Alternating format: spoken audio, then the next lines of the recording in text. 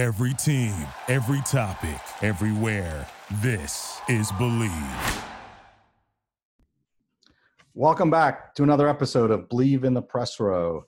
A hot and summer evening here. Jonah Siegel coming to you, and my next guest is someone who I've always wanted to talk to. He was on the Toronto TV. I'm sure he was on TV. He was definitely on the airwaves, and he was, in my opinion, the truth sayer. He was. People may not have always wanted to hear it. They may not have always agreed with it, but he was well known for first playing for the Blue Jays and then being as part of the broadcast team. He is Dirk Hayhurst. Dirk, how are you? I'm well. How are you? Awesome. It is nice to hear your voice again. I can say that we miss it. So much going on always in the world of sports. You represented a breath of fresh air all the time, and it's always, it's been an interesting time with the Blue Jays in baseball, but let's put that aside for a second. How are you and your family doing these days?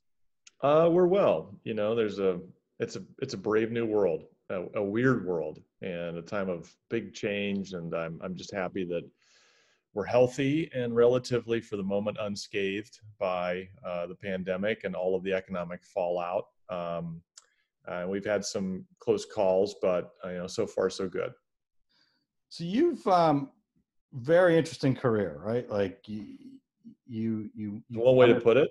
No. But listen, like you went, you grew up in Ohio, went to Kent State University. You played college ball at Kent State 4 seasons. Worked your tail off, as documented, and we'll discuss that in a minute, through the minor leagues. Spent some time with the Padres, then the Blue Jays, and then Tampa Bay, and then, got into broadcasting. You've written multiple books, one of which Keith Olbermann called one of the best baseball books ever. And I don't mean this negatively, but you're sitting in Ohio doing marketing or something. You're not in baseball. Why the hell not? Well, I was always a realist about my career. And one of the things about me, maybe my defining trait, is a blunt sense of rationality. And when I started my baseball career, I think I started it like every bright-eyed player does, thinking that I'm just going to end up in the majors in a matter of weeks and ride off into the sunset, and I'll marry a supermodel, and I'll drive a really expensive car that's terrible for the environment, live in a huge house. Kids will stop me for autographs, and I'll give them a bump on the chin and muss their hair, and it'll just be great. Then I spent like 4 years consecutively at the same level in the minors, and I realized, Jesus, I'm terrible. I'm roster filler material. And the only thing I'm going to have to show for it is like boring stories of glory days, right? Literally, that is a line from the Bullpen Gospels, because that song comes on in stadiums, glory days. And at first it's like nostalgic and you feel like you're a pro when you hear it. And then after 4 years, you're like, God, this is me. This is like the foretelling of my future at a bar, talking about how I came close but didn't make it. And I thought the only thing I'm going to have to show for it is these stories, so I might as well write them down. So I ended up making that book. The book became therapeutic, in a lot of ways. I'll spare you the gory details, but a year later I find myself in the big leagues, and I thought, same thing. This isn't going to last. I'm not that great. I'm lucky to be here. I want to stay as long as I can, of course, but I'm a garden variety right-handed pitcher who spends most of his time mopping up spilt innings out of the bullpen. The reason most people remember me is because I was a guy who had the audacity to run his mouth about players much more talented than him after spending very little time in any kind of leverage or key situation, and even then struggled, right? And if you're a rational person, you're looking at your career and thinking, it's just a matter of time before they figure me out. So I spent a lot of my time making inroads in the media and, learning other skills, because I knew it would fizzle at some point, and it did. I had a meteoric little blip of fame on some big television networks, mostly because of the book and the novelty of being a player who wrote about life in baseball. But after that faded, I was just a novelty item. And I milked it for everything I could get. And I think that's the big key takeaway. You know, people are like, what happened? You used to, you know, why didn't you? And I'm like, no, you've got that backwards. I made the most of very mediocre talent. And I'm unapologetic about that, because if I was to believe I was deserved more, life right now would be unlivable, right? You know, I knew it was going to end up this way eventually. So yeah, after it did, I was prepared to transition out, to go get an education, to start a real job, you know, all that stuff. It wasn't easy, you know, as prepared as I was, my ego still took a bruising from it. But I think I always knew this was kind of my trajectory. So I squeezed as much as I could from it, and then I threw it away and moved on. Right. But then you ended up behind the mic. And well, to me, that's part of it. To me, that was part of it, you know. Well, there is a difference, right? Like, okay. Listen, lots of people dream of playing professional sports. Very few get to do it. You did get to do it. And we'll talk about the minor league experience in a minute. But you then made the transition to the booth. And I'm going to tell you that you were really good at it. You didn't do it for as long as I think you could have, or in my mind, should have as a fan. What happened? Why did that part end? Playing careers, I understand. Broadcast careers, not so much. Okay. Well, the honest truth is I messed up. Okay. You know, especially in Toronto. So in Toronto, with Rogers, had a really good opportunity. And I didn't realize how good of an opportunity, or how rare that opportunity was. So I believe that I was good at it. You know, I came in and you were good at it. Thank you. I believe that I was, because I believed I was, you know, I'm a player, but I was trying to incorporate stuff that at the time would have been new age for a player, you know, working in statistics and talking about probability, you know, to look at a guy like JP Arencibia, whom everyone was in love with, and say, this is not going to last. And then taking it on the chin for that. Or, you know, to lock horns with Greg Zahn, who he would just show up and start talking. It was, you know, it was no research, kind of this old guard about sports. And I was the new guard. And my thinking was, you know, I'll never have the World Series ring or the MVP or any of this stuff. What I have to do is be able to make strong, well-reasoned, well-supported points every time I'm put in front of a microphone, and not be afraid to stir something up, right? I need something to survive here. And that was my thinking. And that's where I screwed up because that is just, it's not, I mean, if you think about it, you know, Rogers owns access to the only major league platform in Canada. So this product needs to be sold in an undefiled manner with couched criticism and all punches pulled, right? And it used to be, they used to tell me, like, you know, you need to make strong opinions.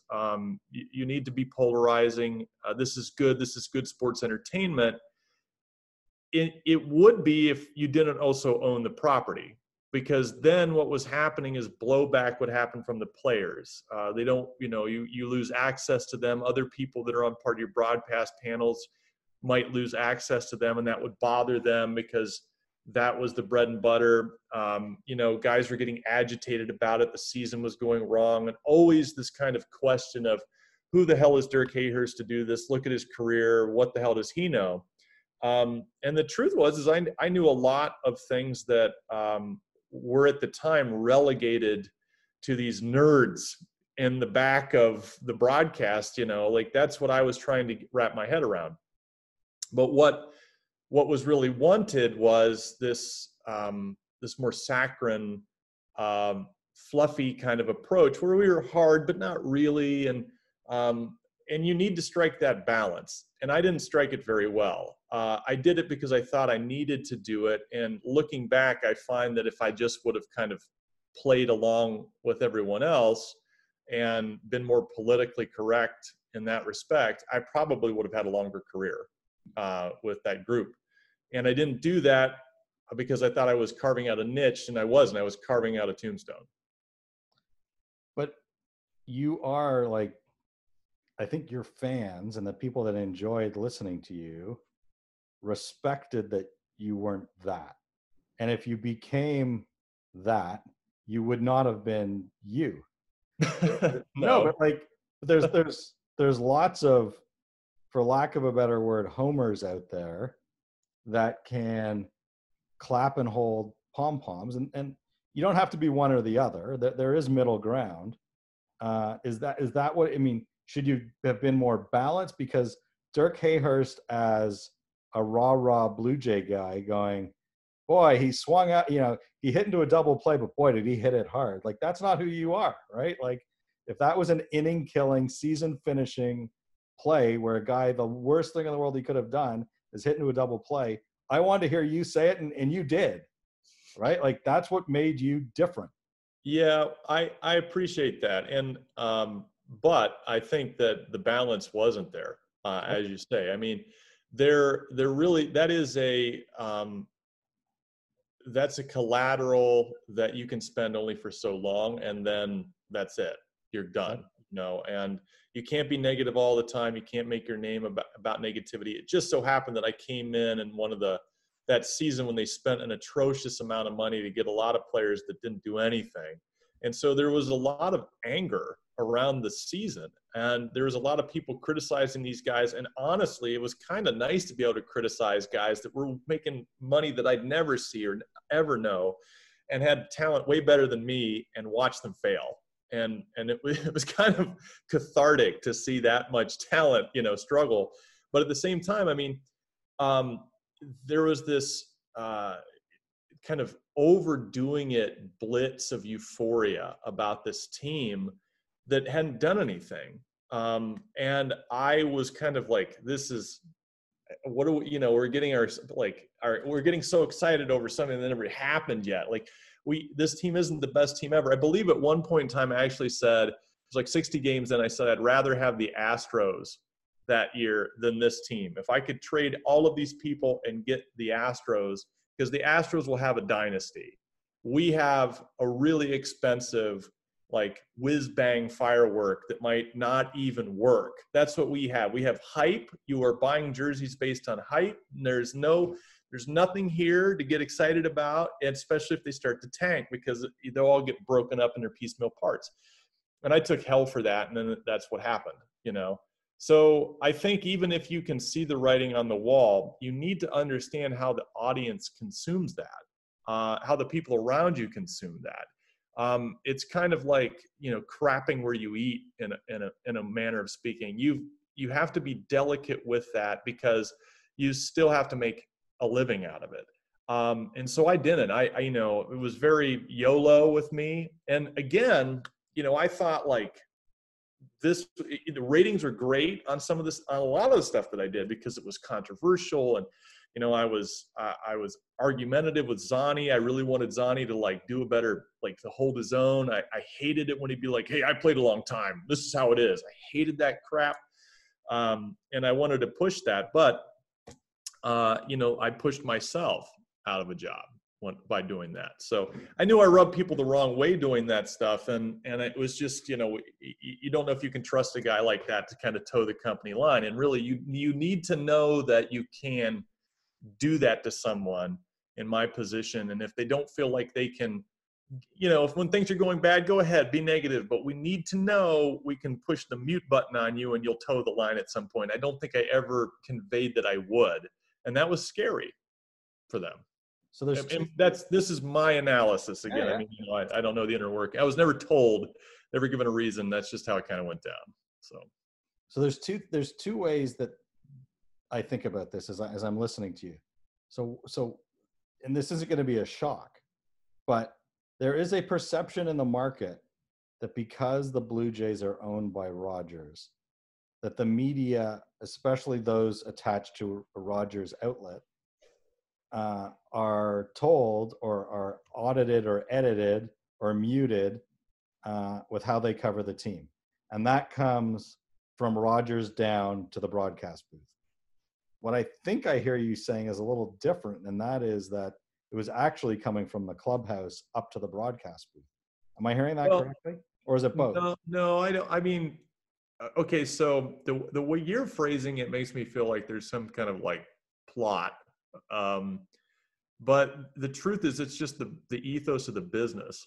You know, you can criticize a player from time to time. If you do it too much, you'll never get to talk to that player again. You can criticize the Blue Jays organization from time to time. If you do it too much, even if it's warranted, you're going to get in trouble for that. You know, I criticize things that were just beyond my right as a broadcaster to criticize. I remember once I was like, they had that like monster truck song or whatever that they played all the time during the interstitials between innings. You know, like at the fifth inning, it was the monster truck inning, and I used to hear it, and I'm like, I'm watching this terrible game. Then I have to listen to this terrible sponsor song, you know. And I remember tweeting something about like, I don't know which worse, this game or this song and whatever. And the next day I was in the back office getting chewed at by all the sponsor executives and whatever about this, like, you know. And I'm like, I'm sorry, but you know, I thought people appreciated this, like, you know, like inside, it made it more honest when you had somebody there criticizing the whole thing. It just made it more honest. It made it less manufactured. And I felt that from the fans, but I guess that's to put a finer point on what I'm trying to say here is that you can get away with it in moderation. Anybody who kind of like goes over the edge for too long is going to see their career dry up. Unless you're a superstar and you can say whatever nonsense you want, and we see that. I mean, those Fox postseason games where they just bring on huge names like Ortiz and Pedro. I love both those guys. Pedro Martinez is a phenomenal guy. I love being around him as a person. But it's clear he'll just say whatever he wants, you know, talk about, it goes off the rail. It's spaghetti on the wall analysis. It's just saying stuff. It's incoherent at times, but at the same time, it's Pedro. So, I mean. It's Charles Barkley on the NBA. Exactly. They just let him go, right? So, you know, and I think when we think that most fans, I don't mean to be insulting to fans here, but when we think most fans are like really care about accurate analysis, they don't care about it. They care about the feel, the emotion, the connection, the player. It's very basic. It's almost religious. And when you start tinkering with that or showing behind the curtain or saying things that feel wantonly negative, you will get yourself in trouble. And you just need to know that. And I didn't. So, you know, yes, I mean, is there more manufactured media in the Rogers network than in other places that I've seen? Absolutely. I mean, TSN was night and day. It was not owned by that. So they didn't own the team. So it was, you know, say whatever you want. Give us the most compelling. We got to compete with these motherfuckers. So say whatever you need to say to draw their ratings to us, right? So it's very different. So yeah, I do have some. I've worked for both of the major broadcasting teams that cover sports. I like TSN's better because there was less politics involved there, but they didn't own the team. And when you do, there's just things you have to know. So, not supposed to ask questions I'm not really prepared for the answer for, but why aren't you on TSN anymore? Blue Jays just weren't worth covering at the time. So how that works is, you know, I still talk to the people from TSN as friends, but you can only cover your competitor's property so much before it becomes a liability to you. It's advertising for them, right? So when they were in the World Series or trying to get the postseason, trying for the World Series, TSN had more coverage because everybody's got to watch it and you got to go where the fans are. You got to compete in that space. But when the team's middling and they're your competitor's property and you're basically giving prime time to your competitor's property, it doesn't make a lot of good business sense. And you're not going to spend extra money to bring in extra talent to cover them. So, yeah, but I had a wonderful time there. I'd go back in a heartbeat. Honestly, I'd go back. I'd love to go back and do it again with Rogers at some point. And I'd probably play along a little bit better if I did, much to your chagrin, I'm sure. But, you know, in the fullness of time, and again, I think you have to remember, I got that job like fresh out of baseball and fresh off the bestsellers list. I mean, I had like I can do anything. I can do this. I've got a plan for this. I had an ego going into it, and I didn't quite have the stats to back it up. Right. So if I would have adjusted and made that curve a little bit better, I might still be around there, but I didn't. Well, I will say that TSN should hire you again.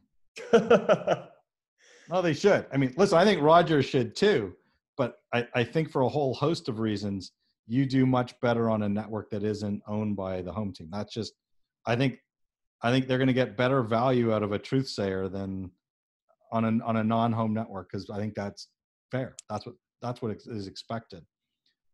I'm not sure if you're aware of this, but there are 30 or 29 other teams out there that could be looking for broadcasters. I mean, yes, it was great having you in Toronto, but you're in Ohio. Like I have to imagine there are networks there that would die to have somebody who can talk the way. I mean, you played the game. You're articulate. You're smart. You're outspoken. You've now learned your lesson. Yes, I am stumping to be your agent. I think you should be on the airwaves somewhere. I really do. Like, I think it's, dare I say, an injustice to baseball that you're not broadcasting, because you're really good at it. Well, did you talk to other teams? I have not. I didn't have an agent. I negotiated my own contracts with TSN, and I didn't with Rogers. I don't know.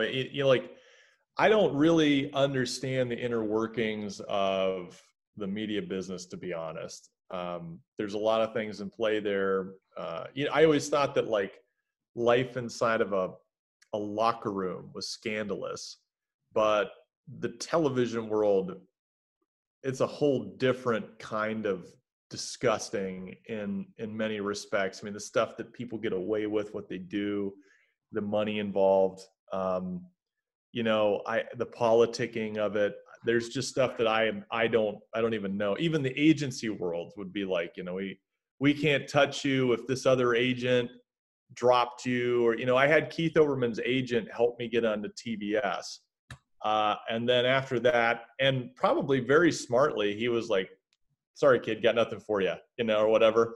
And after he passed on me, I guess the thinking was, if this fucking guy can't get you a job, nobody ever we're never getting you, so I'm not going to take that on. And really, when you go to these agencies, or when you go to like VPs trying to get your talent in front of them, you need to go with the best. And if there's any question about the people you might be bringing there, then it's probably good business to pass on that. So I don't blame them for that at all.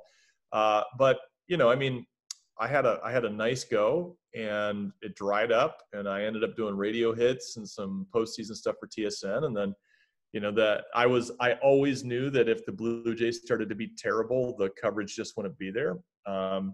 And then honestly, it became something that just was unsustainable. Like, I couldn't sit around the house and watch baseball with a 2-year-old, and I need health coverage, and I can't freelance bill.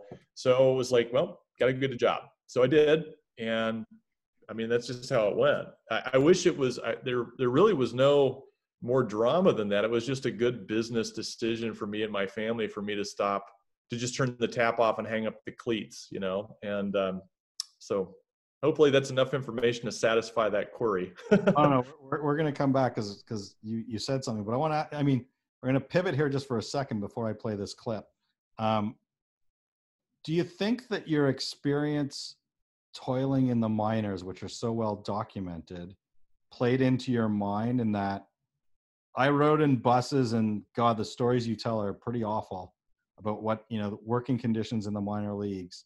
Do you think that affected that when it ended with the Jays, you're like, I don't want to go work for, and this is no knock on them, the Buffalo Bisons or the Lansing Lugnuts, right? Like, I don't want to be whatever that guy's name is on that awesome TBS TV show that's really hilarious about a drunk baseball in-stadium announcer. Do you think that had anything to do with it? You mean not why I didn't go do announcing or something in the minors? Yeah, you, by your own admission, you fell out. You finished your major league career and went right to the Blue Jays. Didn't work out. Some people might have said, I'll go work anywhere doing anything. I just want to be a broadcaster. You had a I'm going to call it a normal, but a pretty awful experience in minor league baseball. Do you think that experience tainted it? That you realized that it wasn't worth it? Well, it wasn't that I realized that minor league life. Well, first of all, minor league life is horrible. It's horrible in a way, in a fashion that I don't think most people really understand. And at the time, I don't look at my own experiences as particularly horrible. They were just my experiences, and I didn't know any better. Right. It was the sacrifice. It was part of chasing the dream. All kids that chase that dream have been chasing that dream since they were children. It rolls along through every single one of your formative years. Your identity is so steeped into it, you'd almost be committing an act of heresy against the god of baseball to think about ever doing anything other than baseball, right up until the point where they no longer want you, and you realize how good life is outside of that world for the first time. And you realize, being home with my family ain't so bad. When my wife and I got married, I had just made it to the majors. And I think in the 4 or so years after that my career persisted, I saw her a grand total of 9.5 months in the flesh, because that was the demand that baseball makes of you. If you have already done that once, and this might be what you're speaking of, but if you've done that once and you realize there's more to life than this now, and I really don't want to spend the rest of my days talking about people like me, I would rather have a better work-life balance. I'd rather have a life, period. Then I can't go back and grind it out in the minors and hope for my call up to do major league announcing again. It just wasn't even a thing that I was interested in doing, not at that juncture of my life. The earnings potential wasn't there. The travel was too demanding, and that's the kind of travel that only high-end pharmaceutical sales reps would do, and they'd get paid way more to do that kind of stuff. So I realized, I have aptitudes beyond this field, and I need to go figure out what they are and experience more in my life, because it had been incredibly short-suited to that point. Your experience and commentary on the life in the minor league is lengthy. So this is an unfair question, but for those who haven't read it, can you briefly summarize what, and it wasn't just you, we know this, it's a numbers game. If you have a better chance of getting hit by lightning multiple times than you do making it on into the field of a major league stadium as a player. What is it about the minor league system that sucks so bad? It's extortion. It's a pretty simple answer. You have kids. First of all, there's a lot of indoctrination.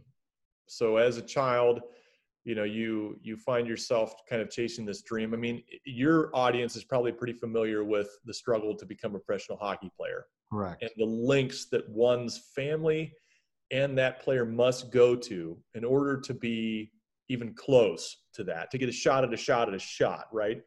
Yep. So the same thing is true for baseball in the United States. It's something you need to start and specialize in at a very early age. The unfortunate thing about American sports psychology is that we believe, for whatever reason, that if you somehow diversify your skill set or your child's skill set, you're somehow cheating them out of hours that they could be used to beat out the competition, to make it to this dream job, which is struck by lightning multiple times level impossible, right?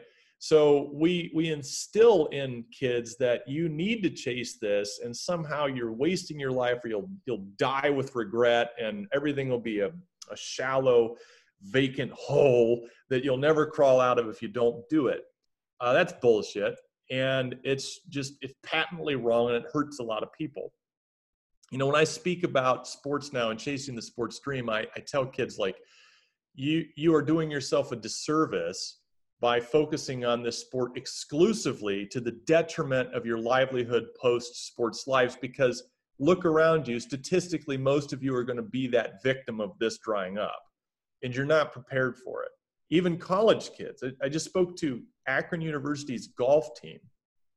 This was last year, and I said, every one of you came here with a major disadvantage, and it was that you came here thinking that your life would end at the end of these 4 years if you didn't make it out of here and turn pro. All of you want to be pros. Most of you will not be pros. The fuck are you going to do when you're not pros? Where do you know, are you ready for that contingency? Everyone else who didn't come here as an athlete is thinking about what they're going to do with the knowledge they get here for the rest of their lives and how they're going to leverage it. That's a better goal. It's a better way to look at what you're doing here, but you're not looking at it that way. And then precisely 1 year later, Akron University's budget got cut and the golf team was completely dismantled. They no longer have a golf team. So kids didn't even make it their 4 years before they had to start facing that question. So let's fast forward, you get into the minors. You've went through this system of basically telling you there is no life outside of making it. And you believe you must think that way. You don't put a limit on the amount of years you're going to invest in it before you pivot to a more prudent choice. Or if you like, I could say before you dump this stock, cut your losses and buy another, right? Because it really is about an investment of time. So this is so ingrained in the player, really, that they will accept things like making less than $1 per hour for 90-hour work weeks plus travel. They will accept things like not being fed after games, even though they're not getting made enough money to feed themselves, and no place in their small minor league town is open besides fast food. And oh, by the way, you're getting tested for body fat. And if you're too heavy, you're going to have to work that off, because we don't want fat athletes. They never make it to the big leagues. You'll endure this and you'll believe that it's correct. And you won't even question that you're being extorted. I mean, for Christ's sake, I told a group of minor leaguers, every year minor leaguers write me and they ask me, they say, the treatment's really bad. You wrote a book about it. It was great, by the way, really, really funny. Love the thing you guys with the show us your boobs bit. We're going to do that. What do you think we should do? And I'm like, guys, all of you got fired this year, right? There's no baseball. The minor leagues are not a thing. You're not getting paid. What's not computing here? You guys need to organize. You have this entire off season to figure out where each other live, get together, organize. There are colleges. I mean, professors went through this same thing. Tenured professors, non-tenured professors, adjunct professors have experienced a similar thing. And they're very educated people with law backgrounds that would happily help you fight for a better life, but you won't do it because you're afraid that if you do, you'll blacklist yourself from this dream and it'll be game over. When really, you might make the biggest impact on the history of the sport ever if you did that. That might be the only thing you're ever remembered for being a part of it. Statistically, it's probably more possible that would happen than you being in an all-star game at the major league level. So please, just look at the obvious and follow through. So to answer your question, the minor leagues are extortion. The treatment's horrifically bad. There's no money. And the last thing, there's no sympathy, right? Most fans don't fucking care that this is what you're going through. They don't want to hear about it. It's become more palatable lately because other bigger names have made it a thing. But when I was in, no one wanted to hear that you didn't like the way you were being treated while you were living their dream job out every day. I have to go dig ditches and lay pipe and, I have to go file somebody's taxes. You think that's fun? You know what I want to give to go out there in the ball field? I don't, you go ahead, man. You can be me for a day. I'll be your Make-A-Wish Foundation guy. That's fine. Just give me your paycheck. We'll call it a day, right? Because 1 month of like a CPA's pay is essentially 2 years worth of minor league pay. So we'll make that trade. You want to rent time in my shoes? I will rent them to you.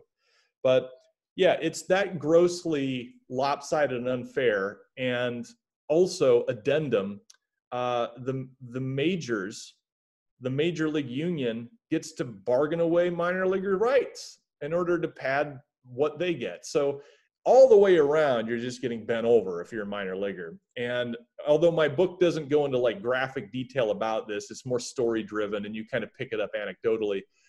That is the world of the minors.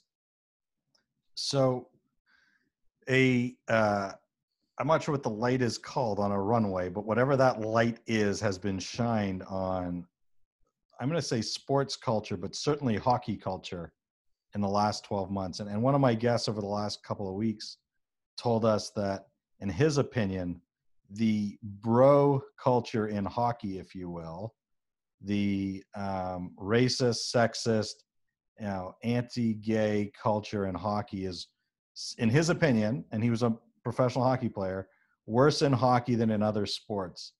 Any comment to that? It's probably right.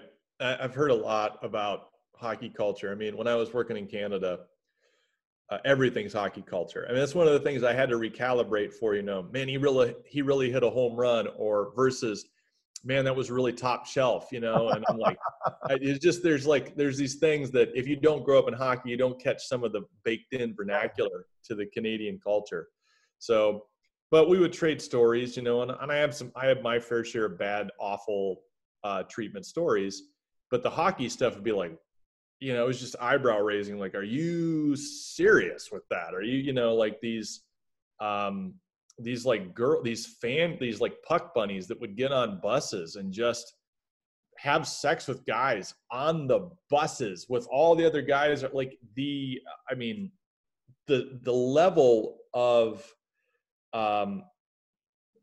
power that hockey wields, and it's like the infatuation with it to dispel reason and logic, and even the consumer of it is fascinating, let alone the locker room culture, which is a different kind in all in itself. But in the baseball world, there was hazing where he dressed up and stuff like that. There's also humiliation where there was like I remember a dildo with a whistle in it that people had to like do push-ups and blow the thing while they were, I saw that on videotape.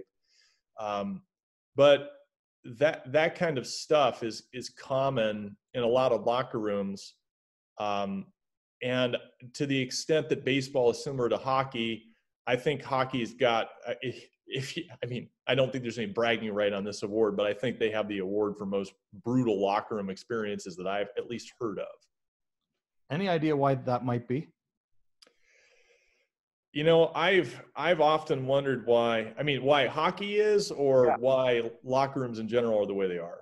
Oh, I know why locker rooms are in general. Why do you think? Okay, well, good. Hockey, I'm not sure. I don't think I understand enough about hockey, but it is I think the contact sport portion of it has a lot to do with it. I think that like physicality, machismo, physical force type stuff has a lot to do with it. I think some of the stuff that happens in football locker rooms are probably more on par with some of the stuff that I've heard happen in hockey locker rooms. But if I venture a guess and I'm wrong, I would probably look stupid or foolish. So I'm just going to say, I don't know. I really don't, but it doesn't sound good. All right, I'm going to let you take a deep breath, and I'm going to pay a couple of bills here. What's the number one sign of a bad home security system? A home security system that's so complicated you never use it. That's exactly the type of system SimpliSafe has spent a decade trying to fight. SimpliSafe was designed to be easy to use while protecting your whole home 24/7. Order online, open the box, place the sensors, plug it in, and your home is protected around the clock. It's that simple. Head to simplisafe.com/team and get free shipping and a 60-day money-back guarantee. That's simplisafe.com/team. It feels good to fear less. As you know, having traveled through the minor leagues and some pretty awful hotels, I'm sure, Sleep Envy is more than a mattress. Customize your mattress by taking the 1-minute quiz. It ships in a box right to your door. Try it now for 100 nights in the comfort of your home. Shipping is always free. You're not satisfied, they pick it up and refund you. Use PressRow at checkout to get 25% off. 10% of their sales is going to feed the hungry during Corona. Go to sleepenvy.com. Enter the code PressRow at checkout for 25%, and you can save. Last but not least, Toronto-based jewelry designer Vanderhout Jewelry, VANDERHOUT jewelry.com. Ability to customize your order exactly what you're looking for. Customer service is incredible. Happy to help you find that special gift for somebody. Use the code SPORT20 at checkout to get 20% off your purchase today. Again, that's Vanderhout Jewelry, VANDERHOUT jewelry.com. So I want to play some audio for you. So let's see if I can make this work.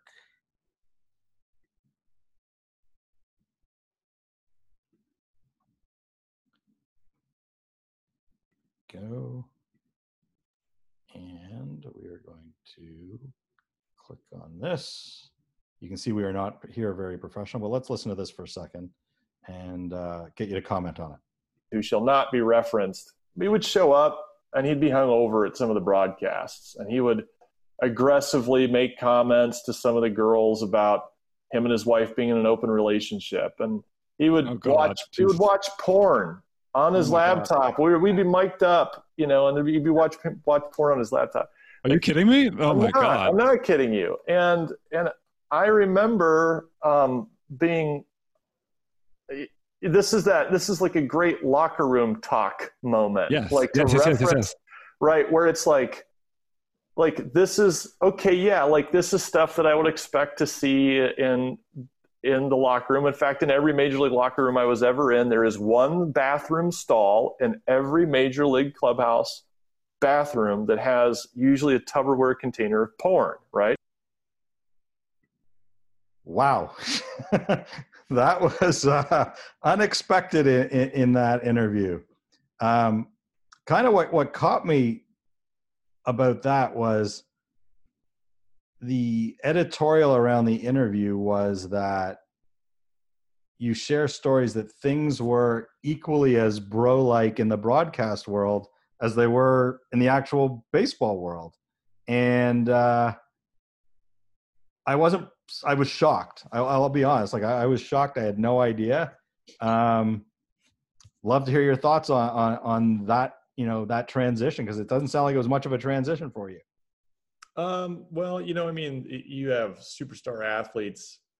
Some of the guys that I broadcast with, they would be athletes and they'd be pretty successful athletes. I think the point I went on to make there, first of all, I mean, there is porn in every locker room. That's a fact. I didn't expect to see it in the broadcast world, but it did show up there too. In one particular incident, there was, you know, I'm out on set, I'm sitting there, we're waiting for our next hit to come up. You know, I'm in my suit, we're in front of fucking cameras, we've got microphones on, you know, and one of my co-hosts has a laptop open and it's porn.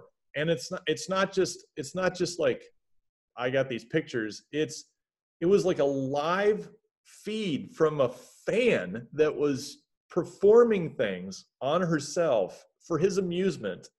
And I'm just like, I'm honestly like, this is like this is how entire careers are destroyed. This is how scandals happen. Right. And I went on to be so upset about it, because you have to understand, like, who is Dirk Hayhurst? We talked about this at the beginning. Who is Dirk Hayhurst? He's nobody, right? So Dirk Hayhurst is this guy who has to like work his ass off and know all these stupid statistics. At TSN, I actually learned Photoshop, and some of the heat maps that are used as images in the broadcasts are heat maps that I made in Photoshop and gave to the broadcast like promo team to put in. So I'm cutting graphics and writing scripts and learning about whatever. And you'll be paired with somebody who's just like, they just get to show up and talk.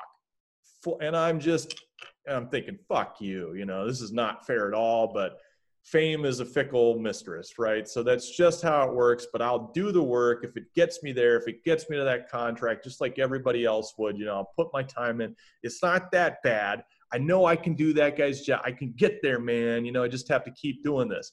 So when I saw that stuff, you know, I'm incensed by it because it's not fair. It's like, I would never do this crap. And, so I don't know what to do with it. So I go and I talk to like my manager at the time, and I'm telling him, you know, this guy's looking at porn, and you know, the other co-host seems like it's just a normal thing, and it's definitely not normal for me. I'm scared. I got everything to lose, and I'm not comfortable with it. You know, what should I do? And the response is basically like, oh gosh, I'm so sorry to hear that. That's just awful. Wow, gosh, I'm sorry, Dirk. And I'm like, well, you know, yeah, thank you. I feel validated. oh no, I'm not sorry because you're upset. I'm sorry because now I'm kind of obligated to say something and you're going to get fired, not them, because you're nobody. You have the little contract. They've got the big contract. So if this is really an issue, I'm kind of like, corporate law pretty much dictates I've got to take this to HR as your manager and voice this complaint. But can I ask you again, just for my own edification, are you really that upset about it, given what might happen? Oh, no, it was locker rooms are like that. No, sports are like that. I'm fine. Dirk Hayers is fine. I am fine. And I just dropped it.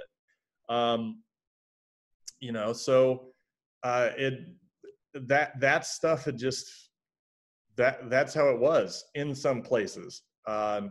Not in every place. Of course, I wasn't around long enough, but in some places it was like that. And I'm cagey with naming names or pointing fingers. Smart people could probably figure it out, but I'm not going to go hunting for that drama.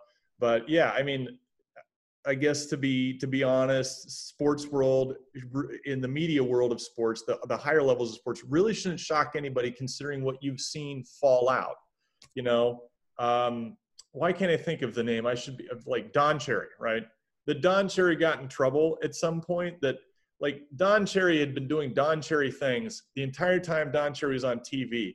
The world changed before Don Cherry changed, right? And that ended up him getting in trouble. It was I used to hear this, the way it was described to me is that, Dirk, I hear you, I hear what you're saying, I agree that behavior is not right, but it's just like the drunken salesman who beats all the records. Yes, this guy's a louse. Yes, this guy is sexually harassing people. Yes, he's looking at porn and it's offensive, but he's hitting his numbers. He's killing his numbers. As soon as he stops, then it's an issue, right? As soon as they stop. And so that's the way it was described to me. And they're like, it's not fair, but that's just how this world works. So I don't know, man. And that was before I did my MBA. After I did my MBA and I learned all the HR stuff and this is classic cover up bullshit, right? This is the kind of stuff that makes legal cases that take an entire system down. It was happening in real time and I had no idea. All I knew is I didn't want to lose my job, which is I think what a lot of people don't want to do. And when I heard women say, the Me Too movement started hitting and women were speaking up, I'm like, fuck yeah. Some of the stuff that was said about Ivanka Osmak alone is, she's a tough lady. I respect the hell out of the women that I worked with at Rogers. They're just tough. I know they had to put up with that shit. I know it got back to them. I even know that some of it was said directly to them. I know that. And for them to just soldier on and do a great job, I have all the respect in the world for these ladies, because the shit that I went through just by being offended at stuff that I thought should have stayed in the locker room and didn't, just that stuff in my time as a broadcaster was enough to let me know that these women aren't making this stuff up. Right. It's really there. So anyways, that's I'm venting now, but I got to calm down before I say something stupid. But anyways, yeah. So I hope that validates your point. Yeah. Well, again, first of all, I come back to what we started with, which is you should be on the air. And I find it hilarious that the reason that you say you're not on the air is, or you're asked in that same interview, about being able to tell the truth. The world has changed a lot over the last, it certainly changed over the last 3-4 months, but in the last year it's changed.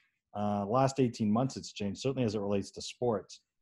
Do you think if that situation happened again and you went to your boss at whatever network you were at the time and had that same conversation, do you think the result would be the same today? I'd like to believe that it wouldn't be, but I think about that all the time, probably too much, especially on bad days at the marketing company when I'm getting chewed out by somebody who makes pipe fittings or whatever. I think about that a lot, and I think to myself, if I was to do that, I'd still probably at some point end up getting canned because I'd brought a great shame upon the organization or something.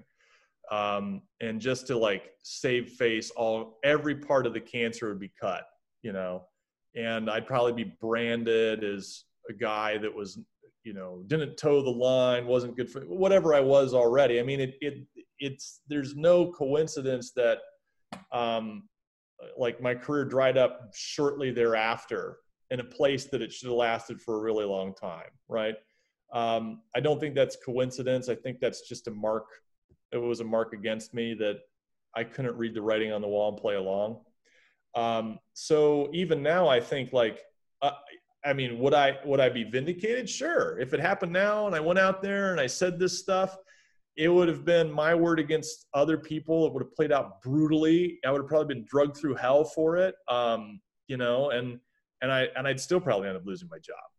I hate to say that. I think the fans and people around it might be more willing to believe me, but I still think in the end, I'm working at a marketing company in Ohio. So yeah, I don't know. Oh. It's an alternate reality I feel depressed about whenever I explore. So when these accusations come out and some of us are shocked and horrified, you aren't, especially as it relates on the media side. Oh, no, not at all. Not at all. And the thing is, like, I think what I'm more shocked at, and this, I don't know if this is a Canadian fact as well, and as it is an American, a U.S. fact. I know we're all Americans technically by land proximity. I have to be careful with that one, but I don't know if this is true for the Canadian side as it is for the U.S. side, but the blowback against the people who were blowing the whistle, you know, was fierce.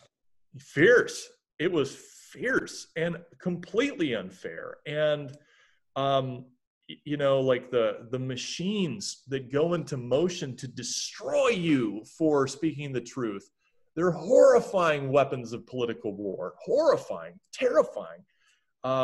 So, you know, like, I guess what everybody, to be honest, everybody has to make this kind of gut check, right? Where just like I did, like, am I really bothered by this? And let's play it out the other way. Let's say like somebody, some female camera crew person is offended by it too, and that tape goes viral and I'm sitting there just playing along. What do I say then, right? You know, like what I prophesied or was afraid of comes to happen, and I'm just sitting there complicitly. Obviously I know, and my reputation is destroyed. I mean, it was such a gamble. I mean, like, even thinking about it now, it's just one of those things that I've compartmentalized in my life just to kind of move on with. But I wish I had a better answer for you. I'd like to say that I'd be strong enough to follow that to the bitter end and die on it. But the end of it is death, right? It's career death. So you really need to know that you've got a safety net there, people who are going to back you, other opportunities, people who value that. And in that world at that time, they didn't. It wasn't a thing you were going to survive. And I'm not even sure that everyone, I'd like to think everybody could survive that if there was truth in it, but I don't even think now everyone can survive it. I hope that is the case sooner than later, though. You told me off air, kind of in a warning, that you're not current, so I shouldn't ask you. I told you I wasn't going to, how you think the Blue Jays are going to do this year. Curious, just as we start to wrap things up, what do you think of a 60-game season? I think that, I think the game is just kind of gross anymore. Players, I like the fact there's no salary cap, but you see, I think my favorite thing to happen is when star players are like, it's just not worth the risk, I'm going to sit it out. Or these minor leaguers get nothing on donate some money. The fact that they're playing right now, I'm not watching. It's, it's like watching Inter Squad. I've watched enough of that. That was my life, I've thrown enough batting practice on and off, like in games and out to not be interested. But I love the ideology of 60 games because I would love the season to have less games. I really would.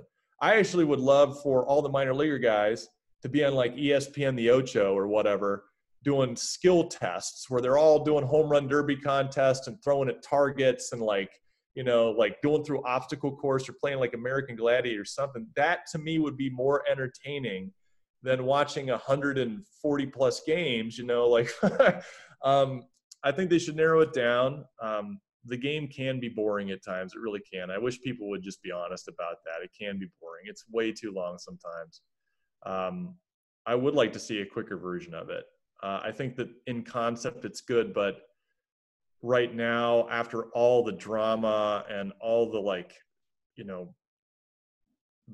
bitching back and forth about he said, she said, money and contracts and who's right. And then it really felt like from what I was watching that the ownership was trying to sneak stuff in now in preparation to have precedent to argue for it in arbitration for the next contract later. And I thought that was just obvious and stupid. I think the road that we got to 60 games was so damaging in a lot of fans' minds that I don't know if 60 games really means anything to anyone. Doesn't feel like a real season. Feels like one that was hastily strung together to salvage a lot of possible economic loss. So to me, it's just not a season. I'm just writing the whole thing off. And when was the last time you were at a baseball game? Oh man, I think I had to take a client to a minor league game one time. We went there and, those moments suck for me. They're agonizing because, they're like, everybody's just bombarding you with, oh, you must have, oh, what was it like, whatever. And you're just like you're doing your song and dance, my days consist now of stuff that it's very necessary. It's a lot of brain drain. I do a lot of data analysis and data architecture and other kind of stuff. Definitely not your typical Major League Baseball player alumni. Right. Not happening. Right. And then every once in a while, I'll cross paths with another baseball player who's who played longer and got that one contract. Right. And we'll catch up. We'll talk about the minors. They'll tell me how many franchises they just bought. And I'll just go home and try not to kill myself. It's great.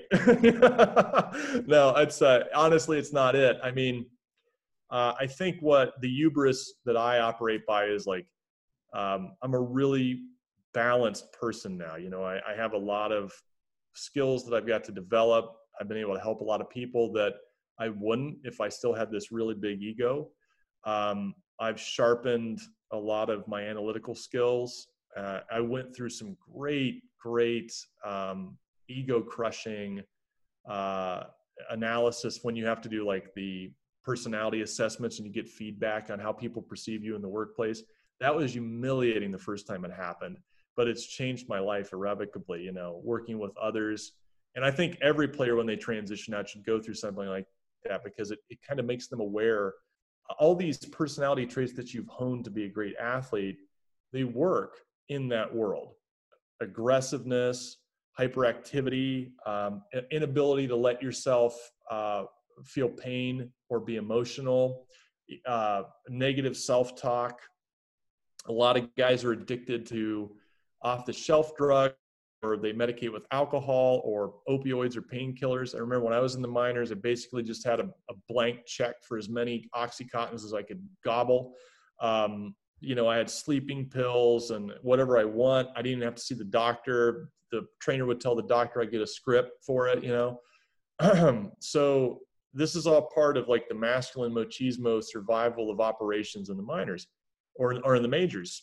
And when you cycle out and you go into a regular job, you find that this aggressive personality is threatening to a lot of people, especially females who find you loud and intimidating. It's true. I mean, and it's a real thing. And you're arrogant. You don't work well in a team. You don't take criticism well. You are a high performer, but you are often the maverick. All these things are disruptive. So learning that, as hard as it was and humiliating as it can be at times when you're like, how did I go from the big leagues to a fucking cubicle? Those moments, right? Those moments, basically what happened is that you are reintegrating with the real world. And my baseball commentary got really good probably the best it had ever been when I had a really good footing in the real world, and I had a really good taste in my mouth still there from what it was like in the old world. And I was able to bridge that gap for people in a way that connected with the fans every day, because I already had a good grasp of what it was like to be a player every day and tell that story. But now I had the other. I just didn't have a platform anymore. It went away. So I have no regrets about it. Unfortunately, I do have this kind of like theoretical what if I would have spoken up or said something about my one big shot.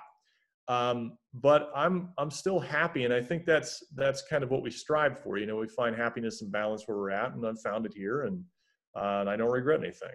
So you didn't ask for any of that, by the way. I just kind of was talking to myself to just affirm it, but well, yeah. As I said, I tend to just let my guests go, and look, like I can tell you that I'll say it again. You should be on the airwaves places other than just this.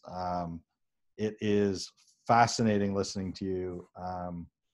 It would be great, in my opinion, to hear your take on what is going on, either with the Blue Jays or some other team in baseball.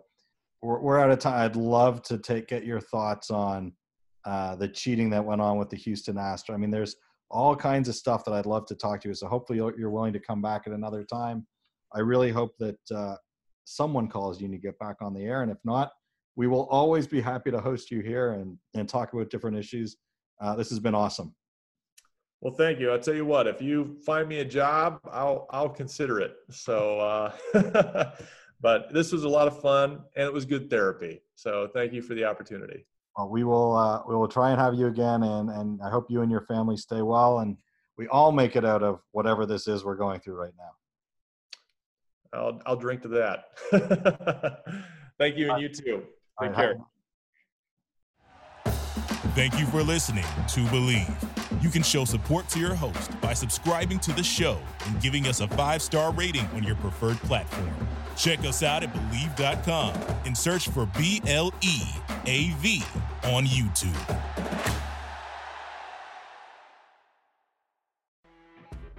You know when you're listening to a true crime story that has an unbelievable plot twist that makes you stop in your tracks? That's what our podcast, People Are the Worst, brings you with each episode. I'm Rachel. And I'm Rebecca. We're identical twins who love true crime cases that make you say, didn't see that coming, and we hate the people responsible for them. Listen to People Are the Worst now on Apple, Spotify, or wherever you get your podcasts.